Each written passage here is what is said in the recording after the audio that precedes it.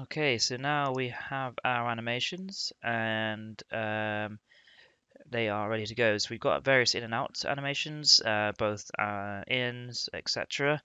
And so now we're going to need to build our logic. So I want you to go to the no logic scene so that we can all start together. Just leaving your no animation scene wherever you got to. And you're going to click on the scene object inside your object manager. And then you're going to click on your object inspector on the second tab. So let's add a new rule. So that's this button here. And once we've done that, you can you'll have a new rule that's untitled. You'll if you click on that for a moment, it will highlight, and we can rename that as in and out. That's just for your notes. You can actually name that anything you wish. And then we're going to look at this first tab over here. So just bringing attention to that. We actually have 3 tabs here, and we're going to be focused on this first one, in and out. These here are actually drop-down menus. So if you click on the side over here, you're going to see a selection of all your different in and out, well, all your scene directors. In this case, I'm going to choose in, and I'm going to choose out. Okay, so we have our first rule done. So we should have a look at what that does. If you take your no logic scene and you drag it in, you play it, you'll see it plays in, and if I click take offline, it goes off, in, off, etc. Anyone who's used XPression without transition logic knows that you normally use one scene director and you have a pause and you take and take again. So this can be a bit confusing for operators who are new to XPression. So this makes it work in a way that they might expect. And I would say if you're going to use transition logic on all on some of your scenes, I would build it for all your scenes to work in that way, rather than having a mix of different methods, so make it more consistent. Now we're going to look at what happens if you don't have other rules. So I'm going to take on this scene, which is the no logic scene, and I take on another one of the same scene, and you can see it goes off and it comes on, and we don't want that to happen. We want it to behave like the complete scene where just the text animates. So let's look how we add some of those extra rules to get to that stage. So going back to layout, we're going to add a new rule, and this rule is going to be called both in. And this rule is going to have some conditions that, if true, it's actually going to play a back-to-back animation. So if we go over here to the second tab called back-to-back, and what back-to-back means is if this scene is playing again next to itself. So this is how you get a page update type of animation. So let's see. In here we have our both text in and our both text out. However, this XPression doesn't yet know when it should be playing this, so we need to tell it. And if we right click on the rule, we can add a condition. And if we do a add condition, back-to-back condition, and in this case we're going to compare the text objects. And I've added one, and that one is going to be, is the title different? So you can see here I've got 2 options. Is it different? Is it the same? And then if we add another rule, or other condition, sorry, and this one is going to be the subtitle, and is that one also different? And that's going to be the first condition. So if we now play, those 2 that I have before here are actually both the same. So it's actually not going to work again.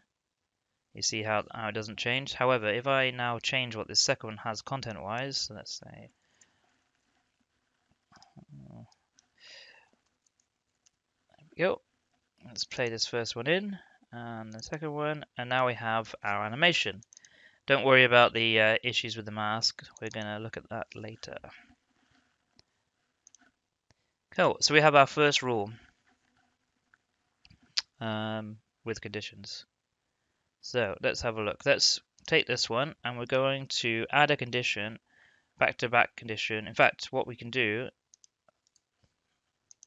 is if you right click and you duplicate, and then we're going to say no change. And this is to help XPression know exactly what to do, because if you do not specify every possibility, sometimes you may see unexpected behavior. So you do need to also tell it XPression what to do when the other rules are not true. So if you, the more specific you are, the more success you have. So I'm going to say what to do if both of these are the same. And in this case, we don't want it to play any animation at all, so we can actually make use of that null.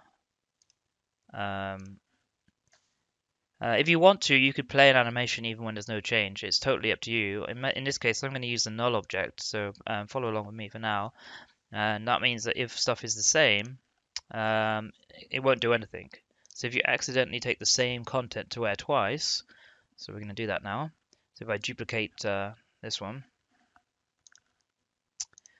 what we'll see now is the first time it changes, and if I take this one, it doesn't do anything, you see. So that's probably what you want, because normally if you're going to take the same thing to air twice, it's probably a mistake. So now we're going to make the upper and lowers. I'm going to do a duplicate again. We're going to say upper text, and I'm going to say title is different. So you see here it's just the title, and you can actually see it updated here. So check if title is different, check if subtitle is the same. Now we need to go and tell it which animations to play. So I'm back on the back-to-back tab. I'm going to change the first one to be upper text in, upper text out. So the last rule we need to add is the opposite or inverted version of this rule. So if we duplicate this rule, and what we need to do is change our conditions. So we can either click invert, or you can just click the radio buttons. Just want them the opposite way around to what they were. So now we have is title the same and subtitle different. And of course we need to choose some different animations that happen when we do that. So we want the lower text in, and we want the lower text out. We're going to rename this. It will still work without the naming, but this is so in a year's time when you come back and try and figure out what you were doing, you know. So we should have now a fully working lower third. We can play the first one like we did before. We get our change. Let's duplicate this guy.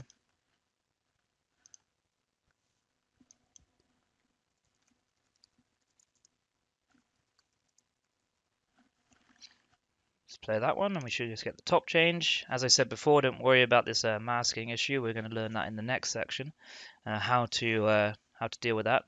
And then we're going to duplicate this guy, and we will change the lower level.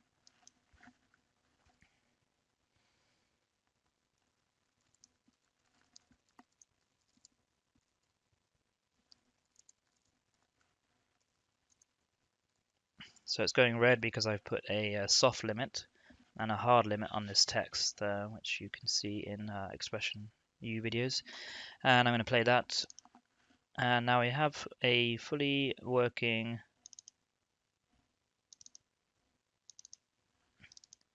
back-to-back logic scene, with the exception of those masks, which come back in a minute, and we will look at how to fix those.